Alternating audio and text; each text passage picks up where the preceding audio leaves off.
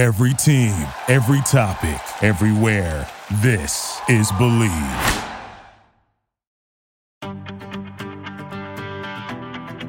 Hi again, everybody, and welcome to Dialed In with Thom Brenneman. Great to have you with us on this start of the weekend.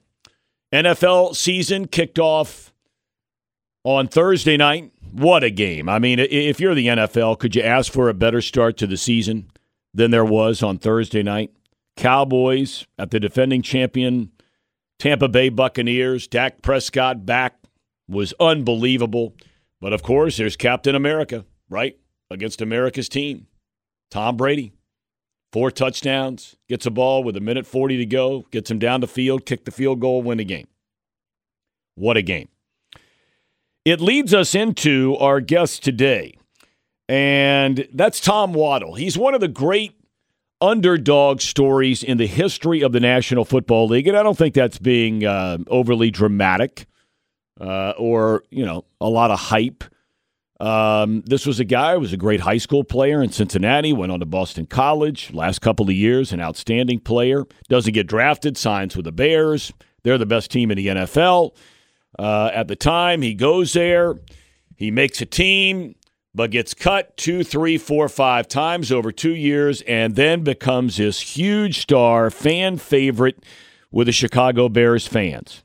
They said he was too small, said he was too slow. He's gone on to have a phenomenal career in media, both on radio and television. And Tom Waddle is our guest today on Dialed In. We always thank our friends at the Believe Network for hosting this show, and for Dave Armbruster, our producer and engineer, for his outstanding work. Tom Waddle, right around the corner on Dialed In with Thom Brenneman. Since 1882, Children's Home of Northern Kentucky has been a lifeline for children and families in crisis. Now known as CHNK Behavioral Health, its team of doctors, nurses, and therapists impacts nearly 4,000 kids and families every year. An array of mental health services, including counseling, addiction treatment, and psychiatric residential care. CHNK also continues to care for abused and neglected youth who are in the state's custody. Right now, CHNK Behavioral Health is offering a free 10-minute conversation with a clinical therapist to help families dealing with the increased pressures caused by the ongoing pandemic. Visit www.chnk.org for more details, or for the free conversation with a therapist, call 1-844-YES-CHNK. Living with Change is a nonprofit organization supporting transgender youth and their families. Transgender youth face higher rates of violence, victimization, substance abuse, suicide risk, and homelessness, but have few resources to help deal with those issues. To combat those numbers, and in partnership with Cincinnati's Children's Hospital, LWC created with Living with Change Center for Gender Health, serving more transgender patients and families than any other center in the Midwest. For more, please log on to livingwithchange.org.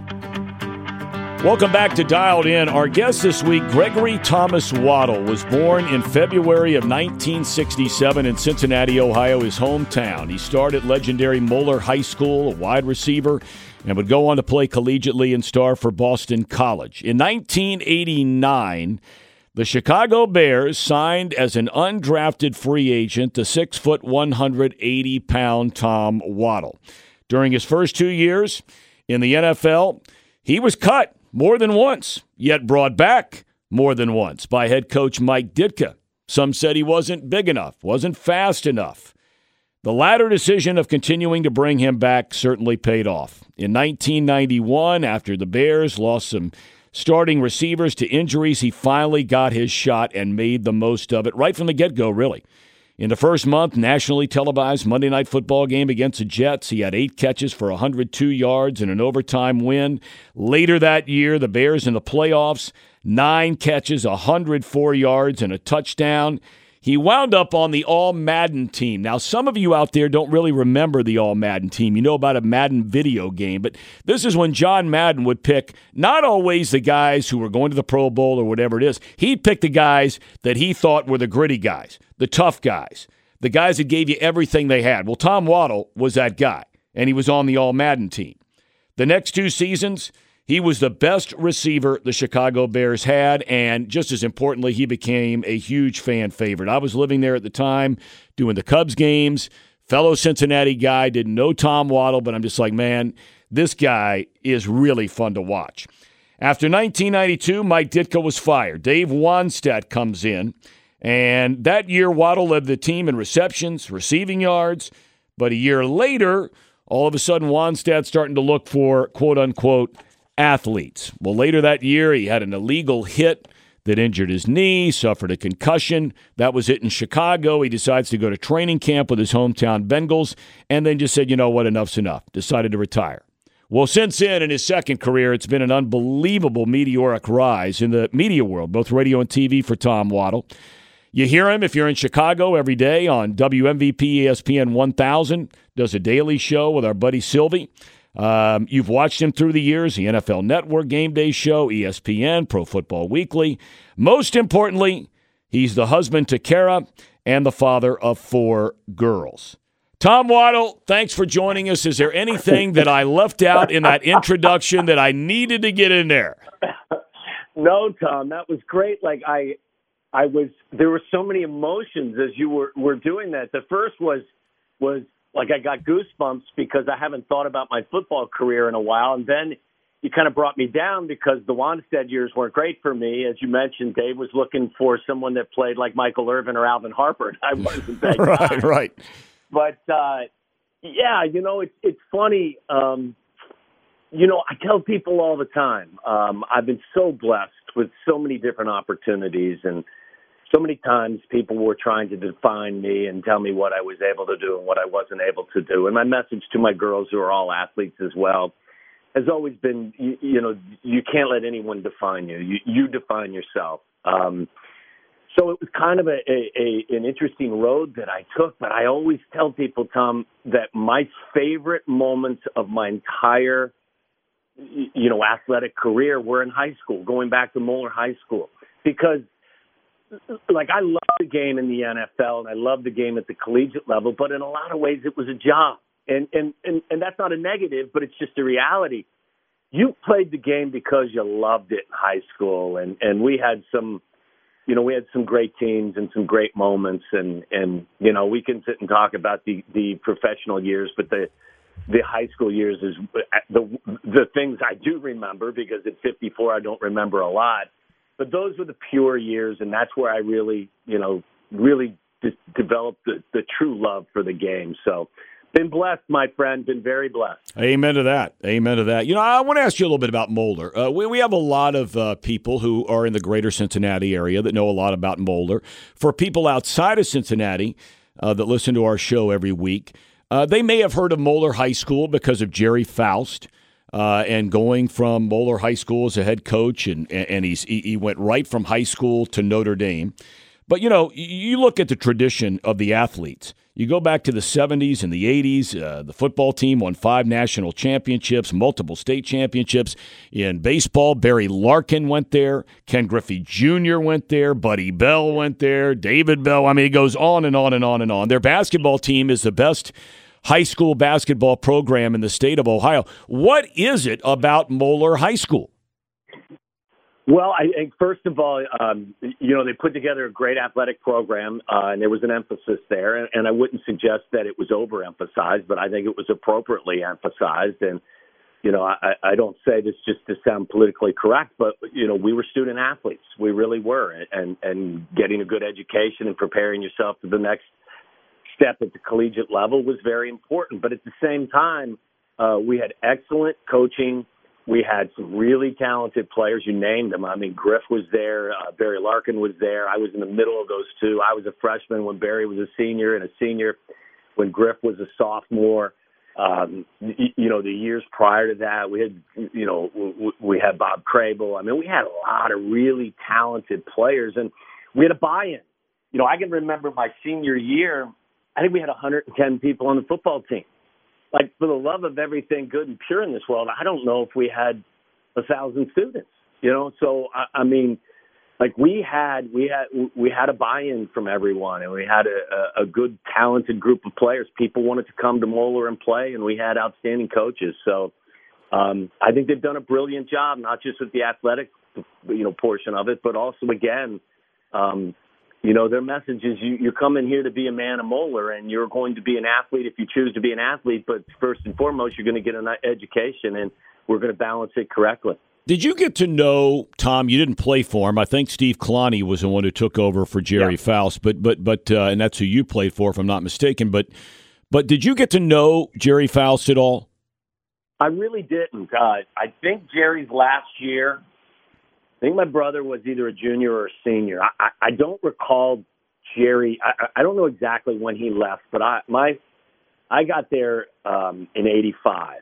So my brother played for him for a couple of years, but you're right. I played for Steve Kalani when I was there. So I never really got to know Jerry, but, obviously he was a legend at school there. He was a master motivator. He did a brilliant job putting together a coaching staff, and he really is the biggest reason why Moeller rose in the manner in which it did. The football program was just a monster, and I remember my last year there in 80, the 84 season, I guess it was, that went to Boston College in 85. We were the number one team in the country in USA Today. I mean, it was really cool as a high school senior to pick up the USA Today.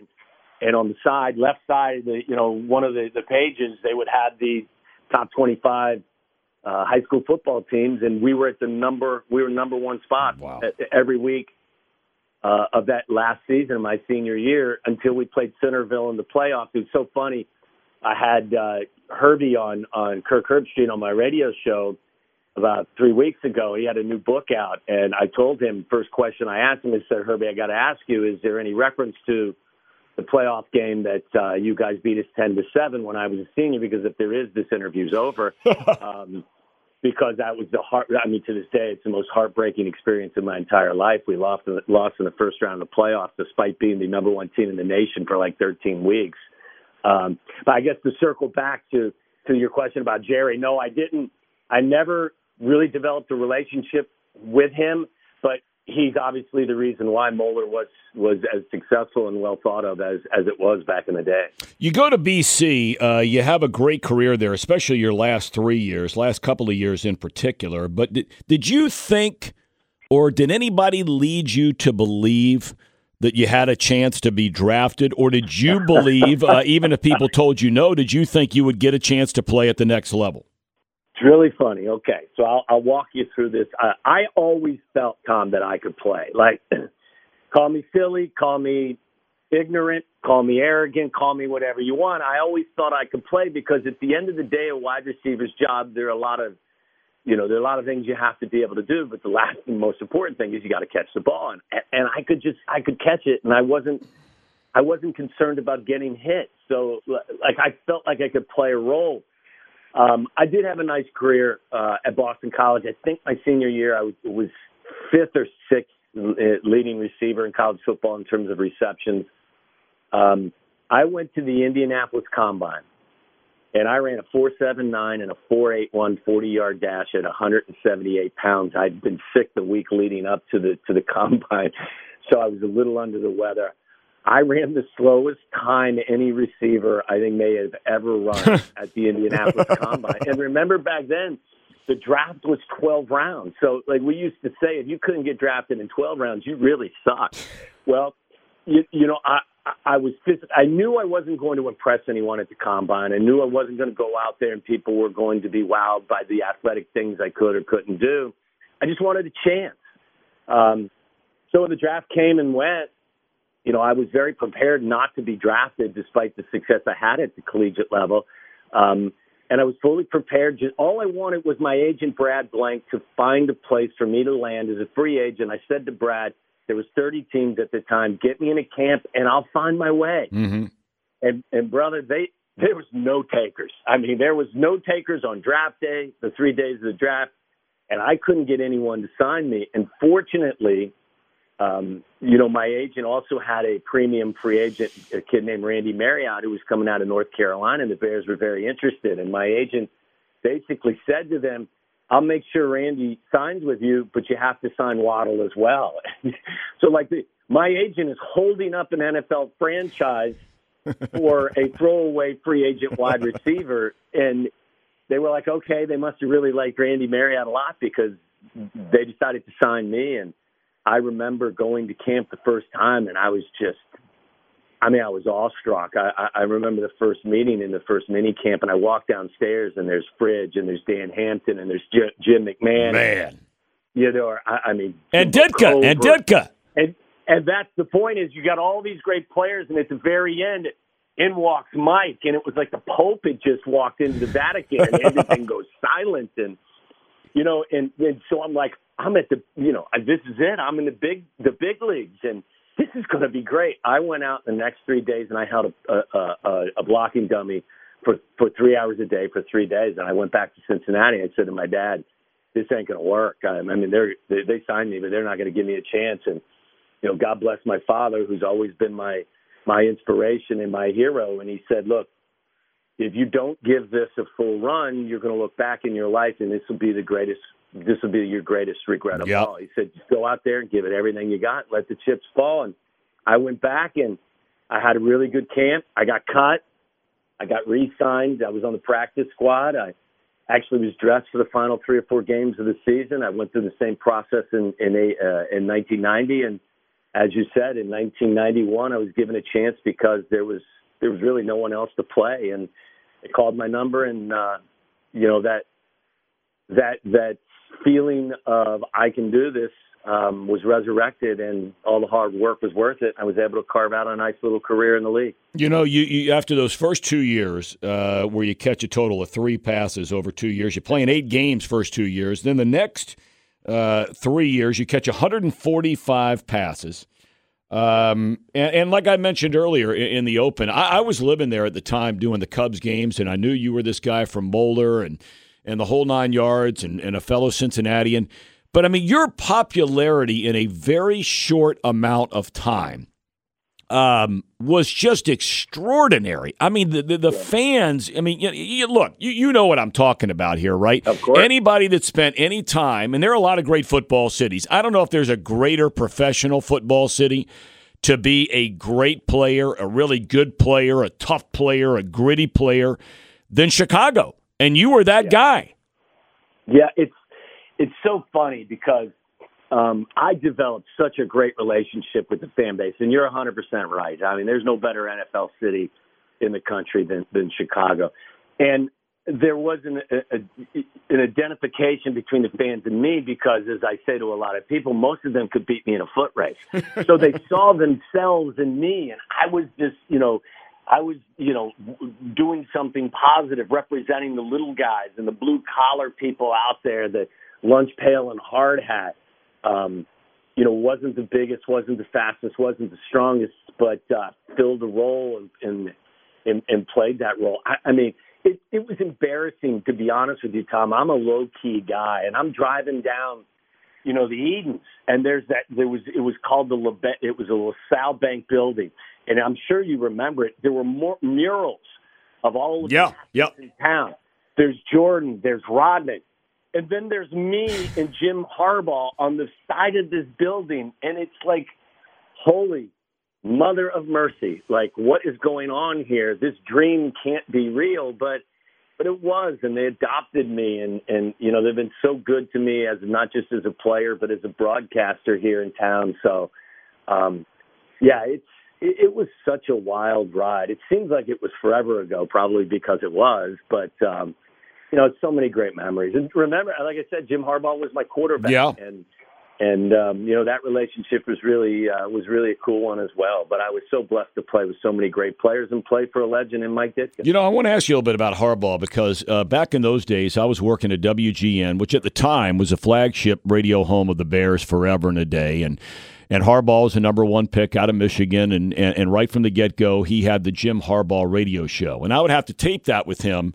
Every single week he'd come down the station. And, and he and I were both single. We were young, a whole 9 yards. And we really, sort of hit it off just as far as a professional relationship was concerned. I really enjoyed being around him. Well, then the years go by. And he gets into, he leaves and he goes to Indianapolis and does his thing. And then he gets into coaching. I don't see him for years. And he's at the collegiate level and all that kind of thing. Well, now he comes into the pros. And I'm doing games for Fox every week, and I got a number of 49ers games, and I get around this guy, and all of a sudden I'm like, man, this dude, I don't know, and I've said it to his face, so I'm not talking behind his back. Sure. I'm like, this dude has really changed, and I don't mean it from a negative standpoint, but I mean he just got weird all of a sudden. Maybe he always was weird. I don't know if you agree with me or not. I mean, what was your relationship like with him, and what's it like with him now?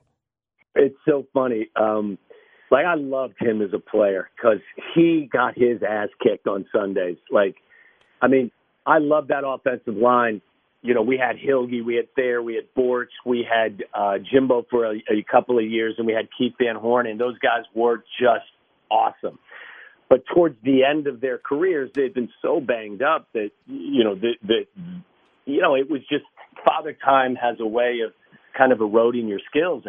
And when it was Jim's time, he got banged up a little bit out there. So he was tough as nails. Always loved, hanging out with Jim on the field and off the field. Like the most, I'm sure you experienced it, the most competitive guy. No doubt. You'd ever met. If you were getting in line at the register at the grocery store, he'd cut in front of you. Yeah. He was, if you were playing golf, he'd talk in your backswing.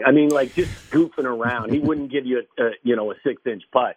He was just the world's greatest competitor, and it made him the player that he was. And he was just, he was a very gregarious personality. We all, as teammates, really thought that if he decided to coach, he'd be fantastic at it. His dad was obviously a fantastic coach. I believe he won a couple of national championships. Was it at Western Kentucky, I believe, or somewhere?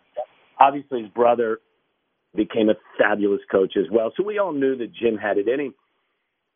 There was kind of a metamorphosis when Jim became Jim Harbaugh, the coach, versus Jim Harbaugh, the player. And he became much more serious. And, I wouldn't say we lost touch intentionally. He was busy. He was doing something different. So I really didn't have a whole lot of contact with him over the years, but always admired, what he was doing, whether it was with the 49ers or then at Stanford and then at Michigan. I saw him recently. So, yes, your evaluation and the personality change is spot on. And we all joked about it over the course of time, like, where did Jim go? Yeah. We reconnected at Jimbo Covert's Hall of Fame induction several weeks ago in Canton. And I can't begin to tell you, Tom, how cool it was to reconnect with him. It was like old times. And he was the same old guy that was in the huddle with us. Neil Anderson was with us. We had so many guys there, Jim Morrissey and others, that it was like going in a time machine. So I just think that for whatever reason, he felt that his coaching personality had to be different than his playing personality. And I guess that's the best way to describe it. Yeah. I want to ask you about Ditka. I've always wondered the answer to this question. Because, I don't know how anybody on the planet doesn't love Mike Ditka.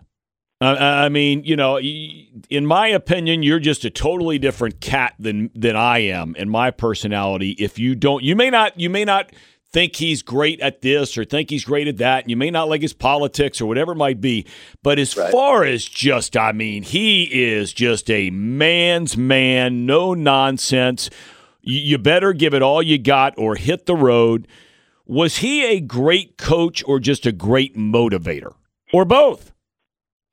I would say both. I agree with your assessment of Mike. I get to know Mike as a player playing for him, and then we did the Mike Ditka radio show, and I know what's in Mike's heart. And like you said, these days, it's we live in a very strange time, and we're separated in a lot of ways.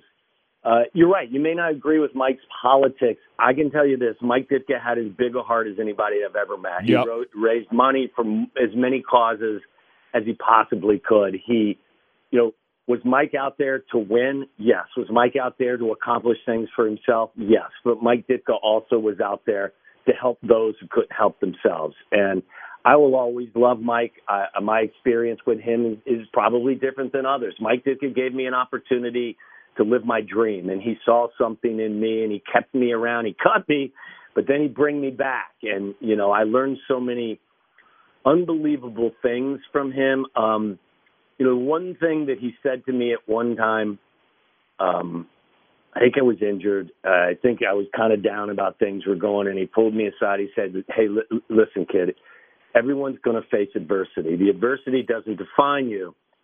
It's how you respond to that adversity. That's what will define you, and that's what people will remember about you. Now, he probably lifted that from somebody smarter than all of us, but his delivery of that message to me was something that resonated with me forever. Mike was about two things, loyalty and honesty. And if you gave them, you received them. And I know that he would probably not get 100% approval rating from everybody that played for him. I got there in '89 after the great Super Bowl run and the run they were on, and I know it was a team divided at times between the defense and the offense and the love of Buddy Ryan. And there was a faction that probably existed in the team. I thought Mike was a very good coach. I thought he was the master motivator. I thought he knew how to get the most out of everybody. I think things went sideways in Minnesota. I don't know if you remember the game. Yes, I do. Yep. It was the Jim Harbaugh audible game. Yep. And we were kicking the Vikings' ass, and we were told throughout the week. It's because that place was one of the loudest arenas you'd ever play in. That's when things were going well for the Vikings. They're the biggest bunch of front runners, with all due respect to Vikings fans I've ever heard in my life.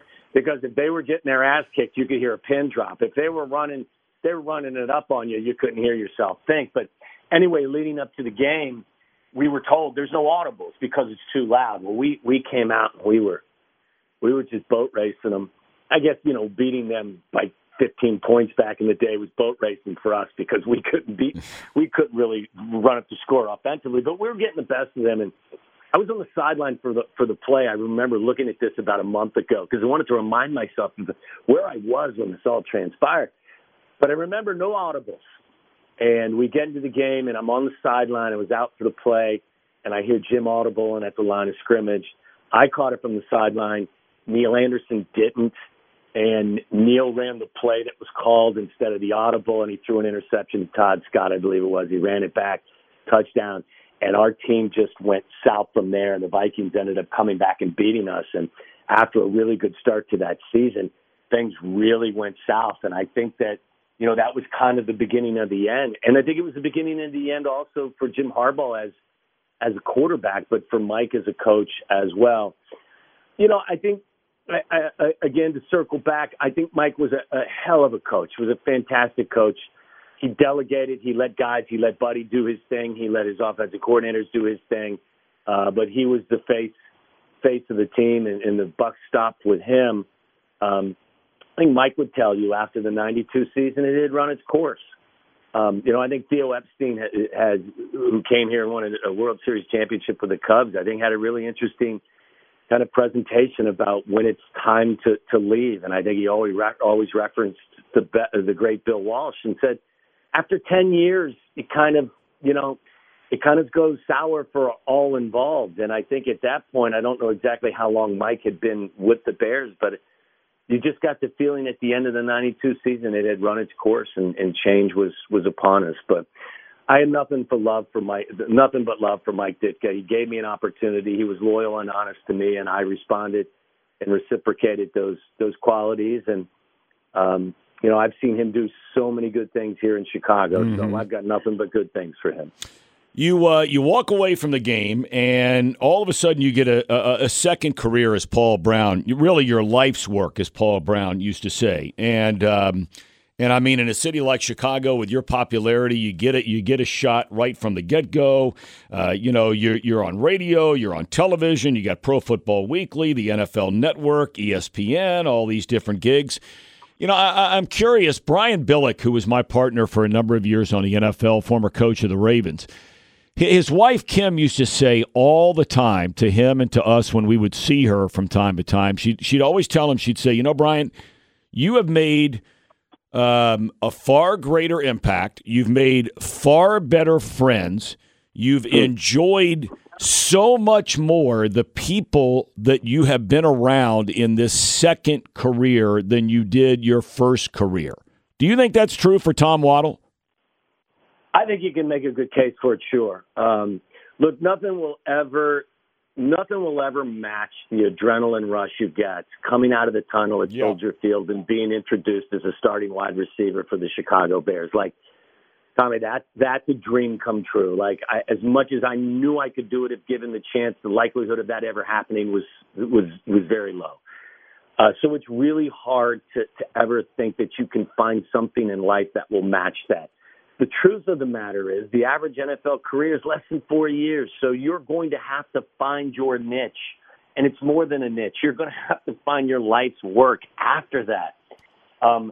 I have found that the television work and the radio work and all of the different media opportunities I've had, and I've been blessed with those as well, they're the closest thing that I can find that comes to the adrenaline rush that you get from playing on Sunday or Saturday or Friday night back at the high school level. It's when the light goes on, you know this better than I do. When the light goes on, you better have something to say. Yep. When you're entrusted with a 4-hour radio show, you better not just sit on your hands in there and turn your microphone off. You better have something to say. And look, I went to the NFL Network probably 15 years ago, got an opportunity to work with Marshall Faulk and Deion Sanders and Kurt Warner and Steve Mariucci. Like, how can you look at that and say anything other than you've been blessed? And to be here in Chicago, and I was at WGN with you for 10 years with David Kaplan and developed a lifelong relationship with Cap and was able to then move to ESPN here radio-wise and worked with Mark Silverman for 15 years, which has been great as well. I worked at ESPN nationally and built so many relationships there. There's no doubt. My friend base now is more. It's more about my second career than it was my first career because a lot of the players I played with went back to the towns where they grew up in, or I stay in touch with guys. But this broadcasting opportunity that I've been able to take advantage of has not only provided me, a second career, but it's provided me lifelong friends, and it can be a bit. I'm trying to find the right phrase to use. It can be a bit treacherous at times because there's only, as you know, only so many jobs, and there are 10 people for every job, out there. So it can be a little bit dangerous at times navigating the waters with those that would like your job. But overall, it's just been brilliant. I came out of BC with a finance degree. I thought when I was done playing, I was going to Wall Street. But I had an opportunity to do, Sunday night recap shows and a radio show with Dave Ennis every Tuesday, my last year in the league, and kind of liked what this media thing was all about and just decided to run with it. My dad every now and again will say, "Why the hell didn't you go to Wall Street? You had that finance degree." And I'll say, "Dad, I don't know, but I co-signed your mortgage." That's exactly right. That's exactly right. Amen to that. All right, I want to get as our final topic here, I want to get to the most important part of your life, and that is your bride for all these years, and you're the father of 4 girls. Now, I got to tell you, Tom Waddle, I just had a daughter who graduated, Ella, she was a guest on our podcast a few weeks ago, and it was phenomenal. She graduates from high school. She's off to college now. And then we have a son still at home. But we only had one daughter. And I mean, for the last 4 years, one day I'm the king of the jungle. The next day I'm the biggest jerk, know nothing about anything on the planet. And you've got 4 girls. I mean, what has that been like in the wife? And, of course, you throw in your wife, and now you got 5 women running around and everything going on and, hormones and this and that and everything else. I mean, you should be probably given sainthood for that. Yeah, I'm blessed. You learn to defer, that's for sure. You learn to speak when you're spoken to. And look, there's no question. Our dog is like a little 12-pound white female poodle. So, there's no testosterone in this house other than me. But, it's funny.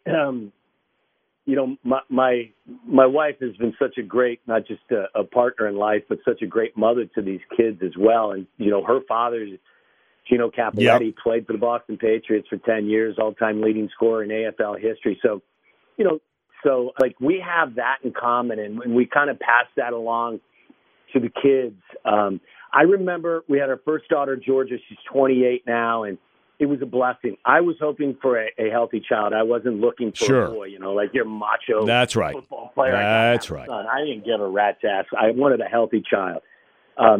We had the second daughter, Angela. She's 26 now, and same thing. All I wanted was a healthy child, and then I became really proficient in being a girl dad. And then we had our third daughter, Leah, who's 23 now.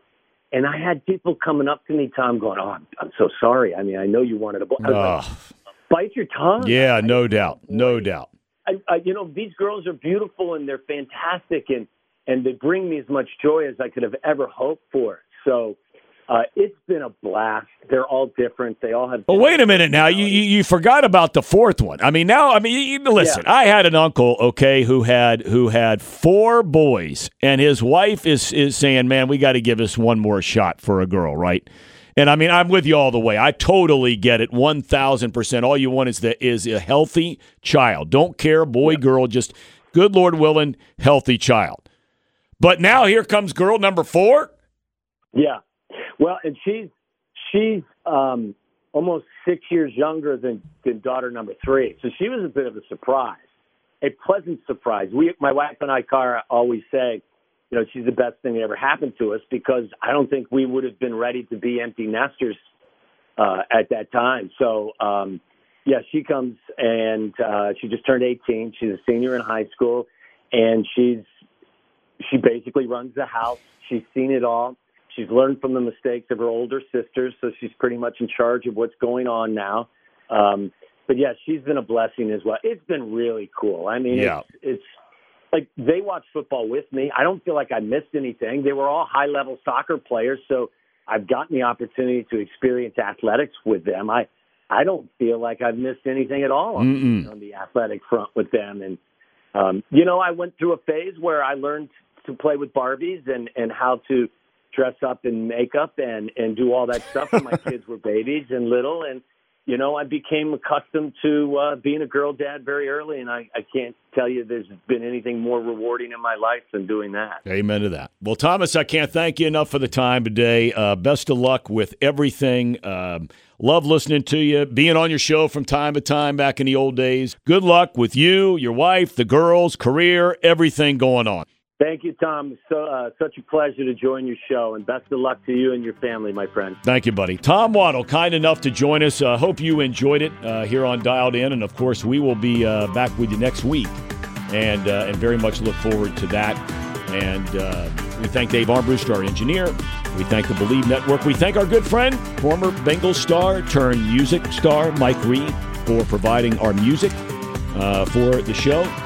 And we'll look forward to catching you up with you again next weekend. Dialed In with Thom Brennaman. Be well.